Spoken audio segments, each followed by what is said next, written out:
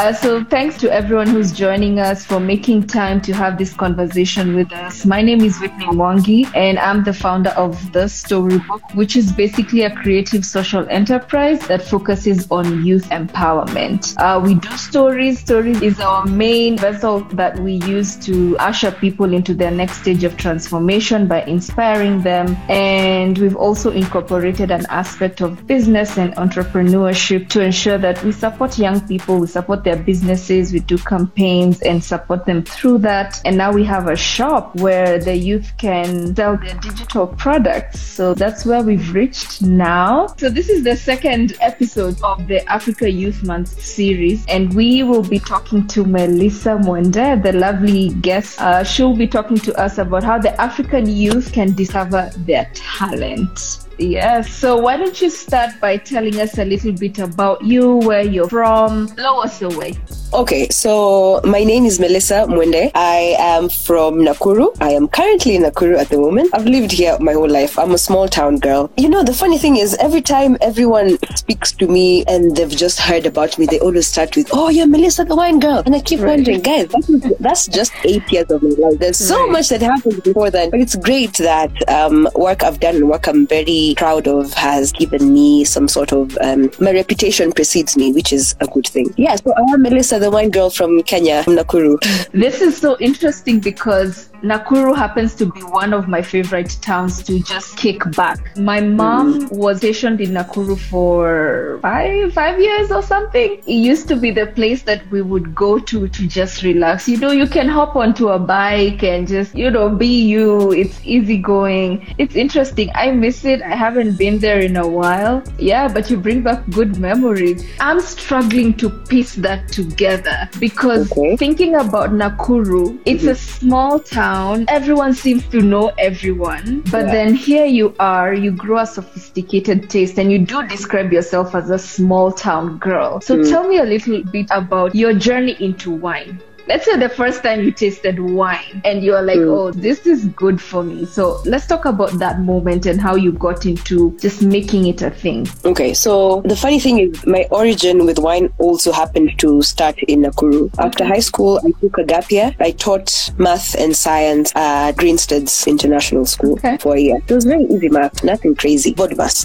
During one of those end of year parties that the teachers would have, I remember, of course, there's a bar and there was beer, there was whiskey, there was gin, there was vodka, blah, blah, blah. I'd tried vodka, not the best vodkas. I'd tried Kibao before.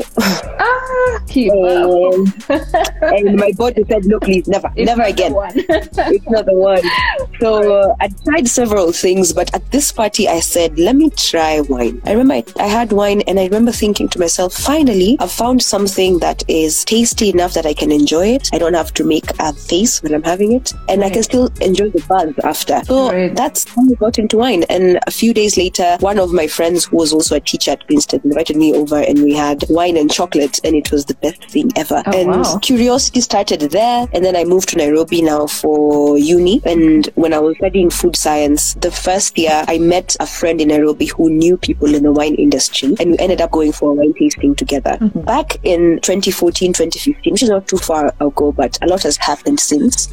Yeah. Most tastings were organized by wine people for wine people. It would be importers or wine people who are from Cape Town would come to Kenya trying to find new shops, new importers, new trade people. So I got to go for one of these trade shows or trade events and talk about being bamboozled. I remember wondering, what on earth is happening? You go stand by stand and someone is telling you about, oh, this wine has been aged in wood. It tastes like vanilla. It smells like, in my head, I'm thinking, no, this is just alcohol. What are you saying? And I got so overwhelmed. I went to the corner. I just said, let me wait for my friend to get done so we can go home because this is not it. And one of the ladies saw me and she came by and gave me a few pointers and told me, go to that stand, ask them for this and that. And I ended up having a good evening. The feeling I had, I remember feeling very stupid. No one was out to make me feel stupid, but I remember feeling very stupid. And I said, never again in this world will I feel that stupid about wine. So I went Google. Me and Google became buddies, started reading about wine on this website called Wine Folly. And I taught myself about wine for the next 3 years, whilst still hosting wine tastings for people who know nothing about wine. That way, we can all be a small community of dummies together who elevate each other. And that's how I formed my company. company, Little Wine Basket. That's the journey of wine. That's how it started. Wow, this is interesting, and it's sort of coming together. Let me tell you the story that inspired the title of this interview.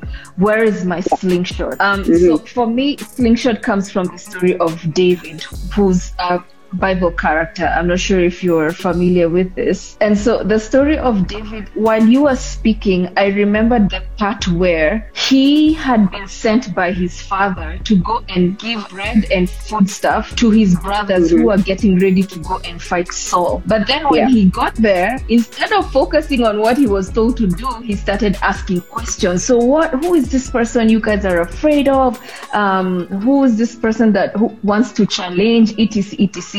And by him taking interest in that, it sort of veered him onto the presence of the king, who would then give him the responsibility to go and fight Goliath.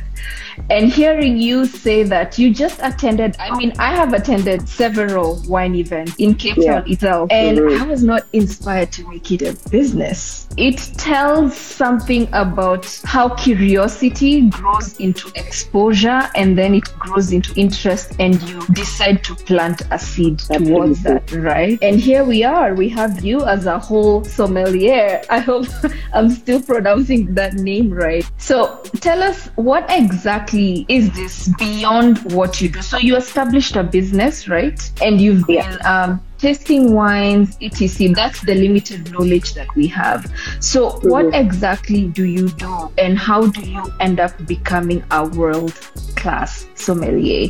From Nakuru to the world. Take us into the root of your slingshot. Okay, so I'll take you back 2015, 16, 17 is when I do the business. And then 2017, one of the last tastings I do, I end up meeting who then becomes my former employer. And I was formerly employed for a company that imported South African wine. And the wine itself asked me to be the ambassador, and the wine is called Vegilegen. So I was Vegilegen wine ambassador for 4 years. So I remember when I signed the contract with them, I told them, at this point I need no money, I have no responsibilities, I'm a child in campus. What I need though is for you to take me through as much wine education as you can take me through. The first thing we did is they took me to Cape Town. I did my first course, which was very successful, and then I worked for a year, and then a year later I went back to Cape Town, did my second wine course, also successful, and then I did an internship in Cape Town at Vegilegen. So I learned how to harvest, learned about how they make the wine, and then I came back, worked another year, and then I decided to study how to teach the course that I'd learned, because now we had a franchise of this wine school in Kenya, and they needed someone to teach the course. So I joined another lady called Wanjiru Murezi, who is one of my teachers, one of my mentors, as part of the team of educators. And then now we decided to join this company called De Vries Africa, which brings wine education to Kenya, rather than having people to travel, because traveling is not cheap. So it's not. If you have a goal here and you want to learn about how to be a sommelier, it makes sense to join a school that's local. Because then it's a day's course. You can come study, get certified, go about your life without thinking about accommodation, transport. So how did I become a world-class sommelier from Nakuru? I guess curiosity, passion, practice. The problem with wine is it's endless. There's so much. There's at least 1,000 grapes. Each grape makes at least 1 million different wines. Yani, I will die and I won't have tasted a tenth of the wines of the world. When I was studying at the beginning, I would read something like, white wine. And then they'd say, there's 3 main grapes. So today I'll read Chardonnay. I decide I sleep. I'll wake up at 2 a.m. But what's the other one? And that curiosity that was burning in me just never ended. And I think that's also what made wine school so easy. People say it's so hard. I didn't struggle, I think, because I was so curious and everything felt like a satisfaction the more information I got. So that's curiosity. The problem with wine and any work that requires you to use your senses is you have to practice a lot. And with wine, it means you have to taste a lot. This year alone, I think the past 3 months, I have tasted more wine in the past 3 months than I've ever tasted my entire life. And that's because I was practicing for a competition. It makes sense why I taste so much. So on a day-to-day, unlike what anyone might think, we don't just spend the day drinking. Not really. No. You're reading my mind. Yeah. A lot of the work is actually logistics, technical things, dealing with clients, customer service, such and such. The tasting happens mostly between Friday and Sunday. And that's if there's an event, that's if you have a nice bottle or if you have friends over. For me, for example, if I have clients who want to send me wines to taste and give reviews, then that's how I end up drinking wine. I don't just wake up every morning and say, okay, today I'm drinking wine from 10 a.m. Okay. No. I wish that was the case. I wish. I love this. And let me get into that aspect of bursting the myth where people think that sommeliers, all they do is drink. First of all, when I take wine, I just start opening up. You know, I'm telling my stories of how I almost went to jail and all. And it's not always necessary. So I'm curious to know, how do you maintain the discipline? Because sometimes you're practicing, I'm practicing, and sometimes it's tasting. We're not going all in. How do you maintain that discipline? There's a culture for people who are in the wine industry is we always spit. Unless we're drinking socially, we'll always spit. You will always see us asking for a spittoon, which is that small bucket that I can spit because I don't want to swallow, because I know it's alcohol. At the end of the day, it's alcohol. It doesn't matter if you've been doing this for 50 years. If the alcohol gets to you, the alcohol gets to you. So it's a matter of trying to mitigate it. And we drink a lot of water during tastings. Right. Okay, that's good. I did not know that. Now I know. I must confess, I think I will continue to swallow mine just for the love of wine. You do it. I'm taking the bullet. It's a sacrifice on my part for you. Thank you. The sommelier. Enjoy all the wine. Thank you. And it's paying off, because now we know that you participated in the Wine Olympics, right? Tell us how that was for you. How did you feel? How did it elevate or impact your journey as a sommelier? By July 31st, we didn't know any of this was going to happen. All this started in August. This was just 2 months of madness. It started off as a joke, and then it became serious very quickly. And then it became a reality as soon as we got our visas. And I was like, oh gosh, it's happening. It has changed everything. Since I came back, everything has changed. And the change happened the moment we stepped into that room after we did the first wine. And I haven't told this story enough times. I'm glad I'm doing this live, because now I can tell people. It was a live competition. So there was a leaderboard, and you could tell after each wine, are you number 1? Are you number 20? Are you number 30? So you could tell after every wine what your position is. I promise you guys, by the time it was number 3, we were number 6. We were number 6. We knew we were having it. We knew we got it. We were so excited. There's a wine we got full points. There's a wine we called down to, we even said the winemaker wore brown boots the day he was making that wine. We were really good with that wine. And that moment for me changed the game. I remember thinking, when we were celebrating at that number 6, I remember thinking, everybody in this room knows there's Kenyans here. Maybe before they walked into this room, they didn't know Kenyans existed, because you know how the world is. They think we only run. Exactly. They think we only run because we're running away from lions. It felt really good to have such a presence without having to say anything at all. That was very powerful for me. Even after the competition ended and became 26th, of course we were bummed out. We all want to be the best, but the organizer of the competition said something very special in his speech. He said, there's an energy you Kenyan girls brought in this room we've never felt in the last decade we've held this competition, and because of this we want you back over and over until you're first. Wow, that took my breath away. And that's my biggest takeaway. The fact that I can go anywhere in the world now and say, didn't you hear? Don't you know of Tigwa in Kenya? Don't you know Kenya have sommeliers who are world class, who are female, who are young, who are African? Nothing tops that feeling. Wow.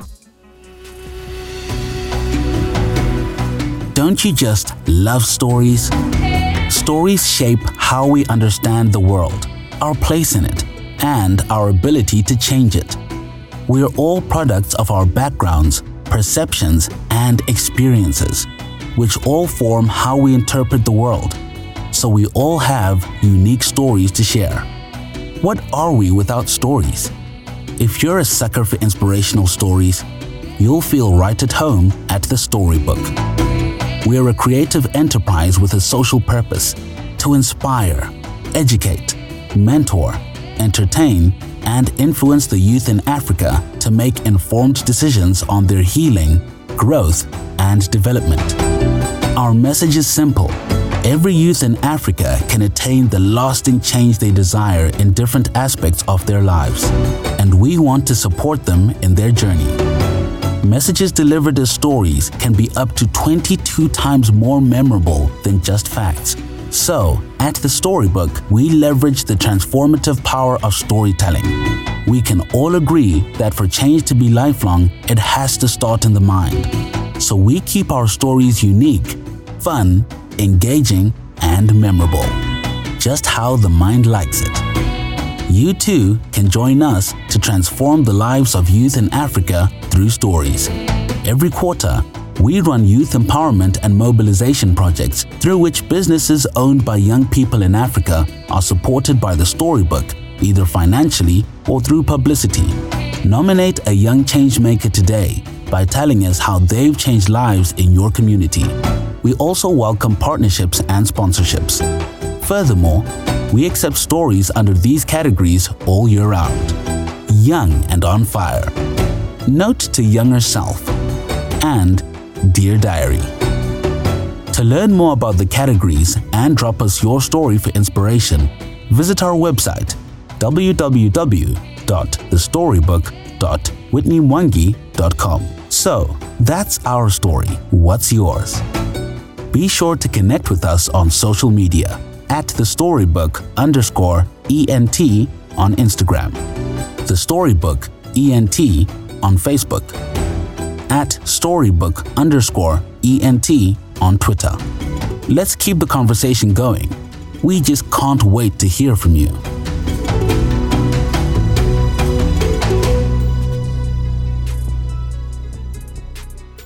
And still going back to the story of David, as you were speaking, there's a specific verse that indicates that when he was approaching Goliath, he did not just walk, he was running. He was running towards him.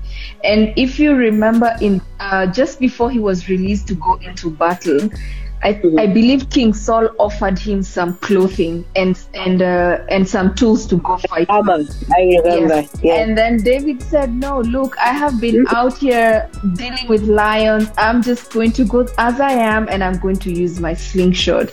So now, bringing this story, the rock and the sling, bringing the story of David back onto what you just said earlier. You mentioned how you submitted yourself to education. You learned, you got mentorship, you tied yourself to people who've already been in the industry. And then now here you are in the field. You brought an energy that perhaps was not intentional, but I believe what the speaker was trying to connote is an energy of confidence, perhaps. You're women, but you know it. It's almost like it's fine, we might not win, but we are running towards what we came here to do. And I like that because you sort of bring out that when you understand the things that set you apart, it gives you that confidence and it makes you move faster, right? I'm a woman, but it's fine. It's what sets me apart. I'm from Kenya, but fine. It's what sets me apart, right? Am I representing you correctly? Totally. Absolutely. Okay. Yeah. I like that. And it's inspirational in itself. And so beyond that, you've talked about curiosity, passion, education, implanting yourself in a community of people who can teach you and also grow with you. But what else does it take to be a world-class sommelier beyond what we've just talked about? I like that you're bringing this back to David all the time because it's such a powerful story. And this is for me, anyone who believes in God understands that at some point, something will happen to you that you'll realize I had nothing to do with it. This, whatever's happening right now, has nothing to do with me. Maybe what's happening to me is beyond me. Maybe it's not really for me. It's for people to see and think, oh wow, so it can happen for me too. My whole journey, I planned nothing. I didn't even know. By the time I was leaving Greenstead, I didn't know what I wanted to do with my life. I was just going. And I feel like I have been steered on a path by God. And some people might look and just say, but who are you to think it's God? Me, I know it's God because I know it's not me. And it's not the devil. It can only be God. I have never been alone in this journey. And that's why it's going going as well as it's going. I love that. And I think this interview sits as confirmation for you and me as well, because guys, Melissa and I are meeting for the first time. When I was putting together this title, it really was just going with the flow. And I love how it sort of takes me back to that, and it's also relevant to you. So I know what you're doing is a big blessing. It's unique. It's phenomenal to me because it's a simple aspect. It's a creative art in itself, and it's so interesting to see you making a passion out of it. Thanks so much to everyone who's joining us. Tell us where you're joining us from. Drop your comments. I can see Timothy Ngura saying Sisters in Wine are something else. I'm not sure what Timothy is talking about. That's Team Wine Kenya. The 5 ladies for Team Wine Kenya, our hashtag is Sisters in Wine. Oh, absolutely. Okay, now I understand. But still, the way he says it are something else. Maybe, Timothy, you want to contextualize what you're talking about? But I love that. Let's continue interacting. He says, preach. Share any questions that you might have for Melissa.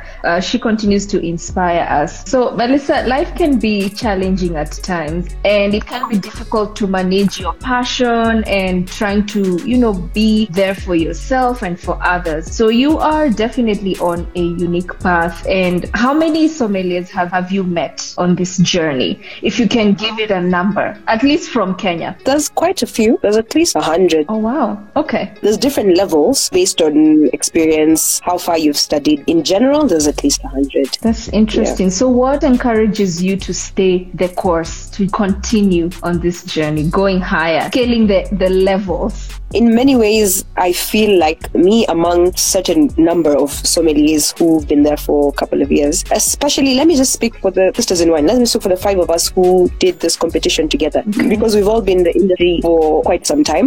Okay. Some of us for longer than even myself. Okay. And the thing that we kept feeling is we are pioneers. Obviously, it's uncharted path. We're going as we scatter the bush, clearing the path for the rest of the people behind us. And that's difficult. There's no framework for anything. You're basically following your gut, trusting each other, and taking the blows as they come. And the blows came, and the blows are still coming. But we're together, so it's easier when you deal with things when you're not just by yourself. So community is one of the things that has kept me going this whole time. I remember when I was expecting my baby, one of the things I could not stand. You could be in the corner of the next room, I could be in this room, and if I smelt alcohol, I would throw up like my life is over. So for a whole year, I couldn't work, and that really messed up with my identity even, because who am I outside of wine? So I remember at that point I was really giving up. I even told people in the industry, adios guys, I'm going to do something else in my life, not working out. And the community held me down. They told me, take your time, when you come back we will welcome you back, and surely they've welcomed me back. So community has definitely kept me together during the hard times. Okay. Oh wow. Oh wow. I love that because it takes accountability. Sometimes when it's just about you, you're going by your own strength, right? I know. But knowing that there are people who are rooting for you, they are waiting for you, right? And they will help you just pick up from wherever you are. I love that. So I'm thinking about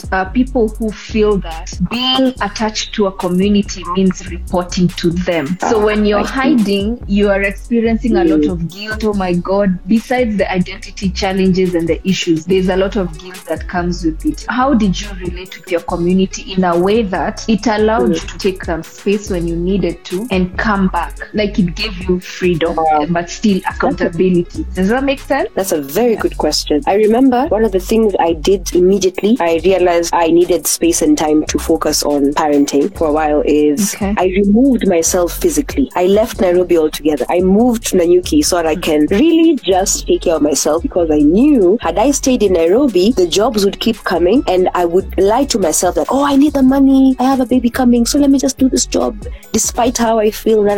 So I made it possible, physically impossible, for me to be available for any boundary to be stepped across, even by myself. Sometimes you have to be extreme with it. Is this something that comes naturally? One, you are okay with being in that warrior stage, right? Yes, now I'm a sommelier, I'm okay. But then now I have to draw back and be somebody else. It's almost like in a submission posture, like surrender. I'm okay with taking rest. Is this someone that you are naturally, or did that journey push you into that space? I'm so blown away you said surrender, because that's a very fundamental word in my life. And then 2, you answered the question itself. I've actually always been the person who wants to be in control at every corner, at every turn. But this thing that happened to me, having a baby, shook me beyond anything that has ever happened to me. And I was just like, whoa, at this point, I can't be in control. I don't even know what's happening to me. So I surrendered to the circumstances. I didn't fall on my face because I didn't surrender to nothingness. I surrendered to faith. And behold, it worked out like magic. I like that. And for me, it just inspires me that sometimes when you're afraid that you're going to become nothing, maybe that's how you're coming back to become stronger, right? And become something you didn't even imagine. Yeah. You've talked to us about a lot of things, and we've just come off the subject of surrendering and learning how to balance between taking a break and pursuing and going hard and confidently. And sometimes as young people, we struggle with the aspect of doing the same thing, sticking to the same path and expecting different results. From your own journey as a sommelier, as an ambitious woman and now a mom, how would you encourage youth to carve out a unique path for themselves? At the beginning, there's something you talked about, knowing who you are and what you bring to the table and using that to your advantage, something along those lines. For a long time, at the beginning of my journey, when I wasn't really sure what I wanted and which path I wanted to follow, I would try and morph and be the kind of person I thought someone would want to, say, work with or hire, and it didn't work out. I remember being very embarrassed very many times because I was trying to be something I'm not, and at people will catch you. Someone just sat me down and told me, I see what you're doing, not cute, be yourself and watch what happens. That changed my life. The moment I decided, you know what, I'm a small town girl from Nakuru. I love wine. I haven't studied it, but I know what I know. I know what I don't know. I'm not afraid. That alone set me apart, because so many people try to be something they think people want, when it's not the case. People just want you for who you are. And the person who really matters, the person who will open that door for you that you need, will see through you. So rather just be yourself. Find the things about you that make you so unique, you know? I like that. And blessed be the person who decided to check you so because they are the one who pushed you onto this level. You speak on a matter that I think is very important but is often overlooked, the concept of being seen. Because the people who are for you, they're going to see you, they're going to see the unique things, and they're going to open those doors for you. They're going to usher you in. And sometimes we are waiting for other people to see us, and maybe what needs to happen first is us to see ourselves, right? To recognize the unique things, as you said, and accept that, and then build through that and with that to the next level. And so do you have a specific journey or maybe a ritual or, I don't know, a routine that you do just to make sure that you can see yourself, like you're visible to yourself? Now you have a lot of responsibilities as a mom and balancing the business and all that. I'm sure sometimes it can get blurry. You're taking care of all these people. So are there some things that you do to make sure that, hey, you know, Melissa, I see you, I'm taking care of you, and, you know, building towards the business? I've really been enjoying just, I want to do my nails. I did them last week. I'll do them again. Okay. I'm just going to go do that. Sometimes when I go to the supermarket to buy shopping, of course, the economy is terrible. You have a budget. Right. You deserve a Baileys. Go buy yourself a Baileys. Enjoy it.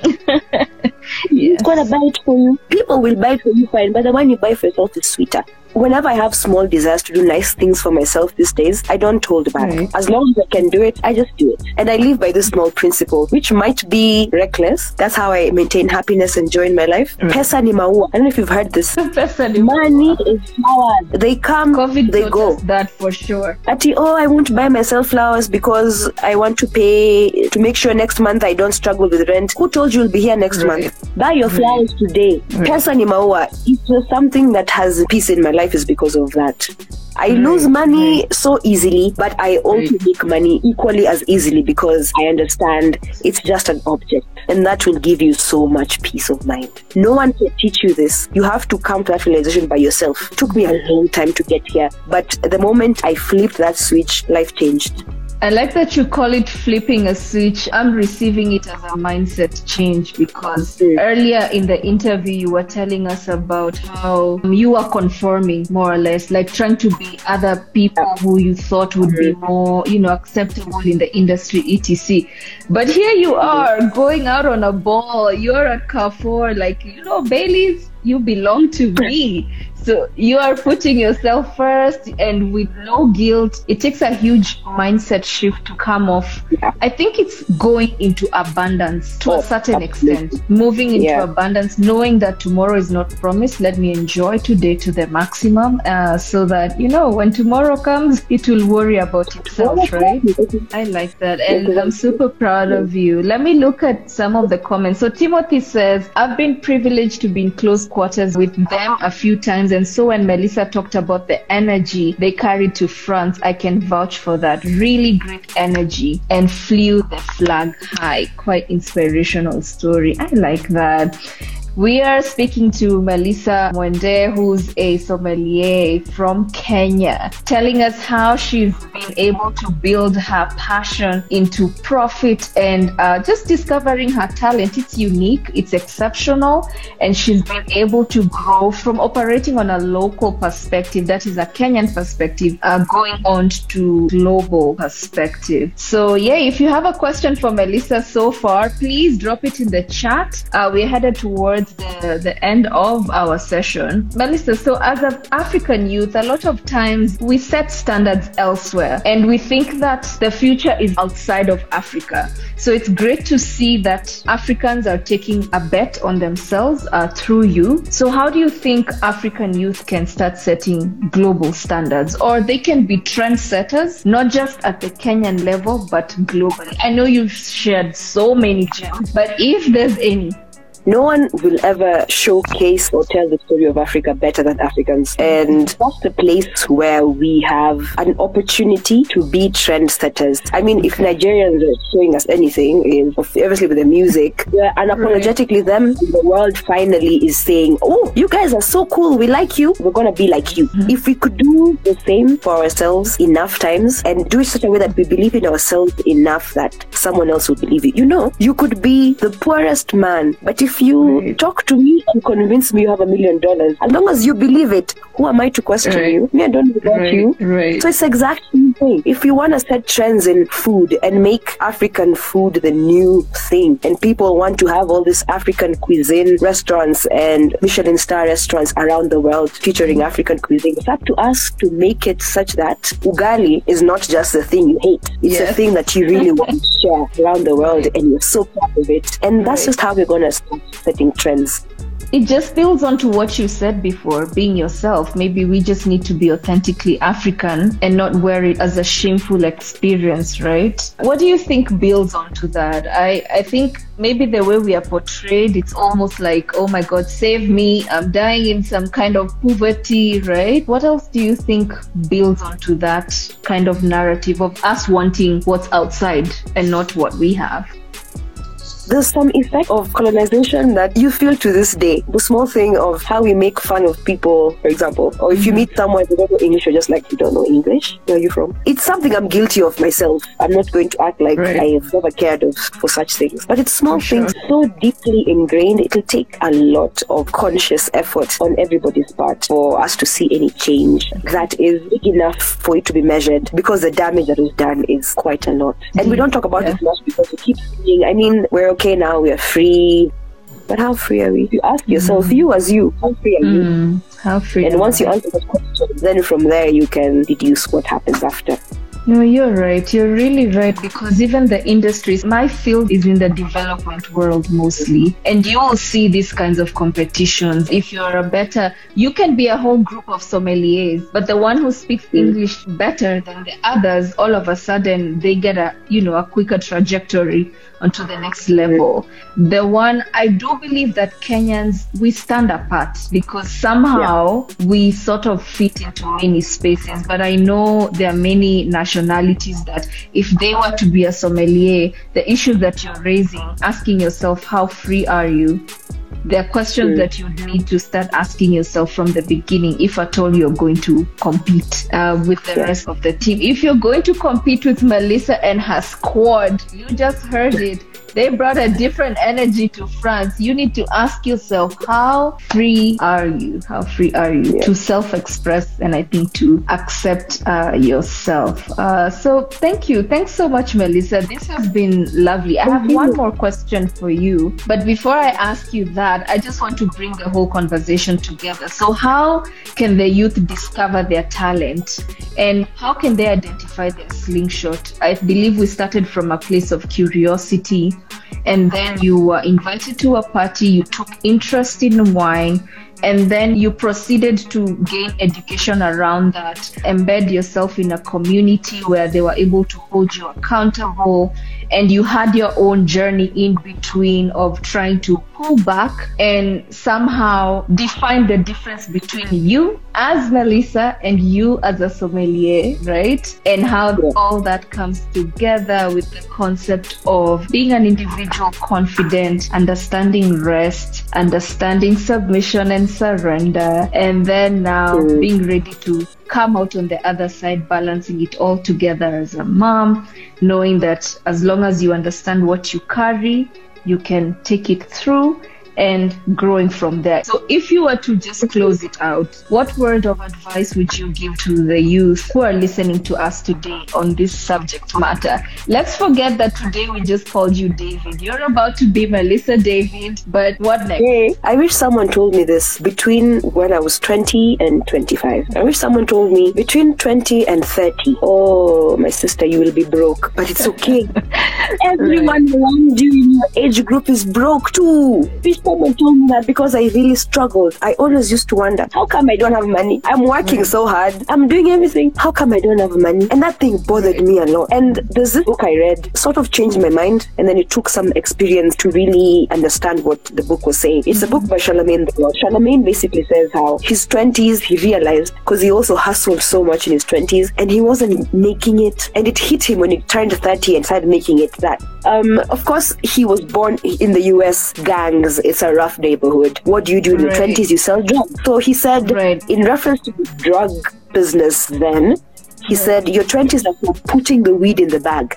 So he explained that the gangs that were selling weed then, if you join the gang, for a while what you'll do is you will be putting the weed in the small bags and giving them, which is such a boring job, clearly. It's annoying. So he said you'll do that job for a long time until they can trust you with more. And he said your 20s are for putting the weed in the bag. Basically just work.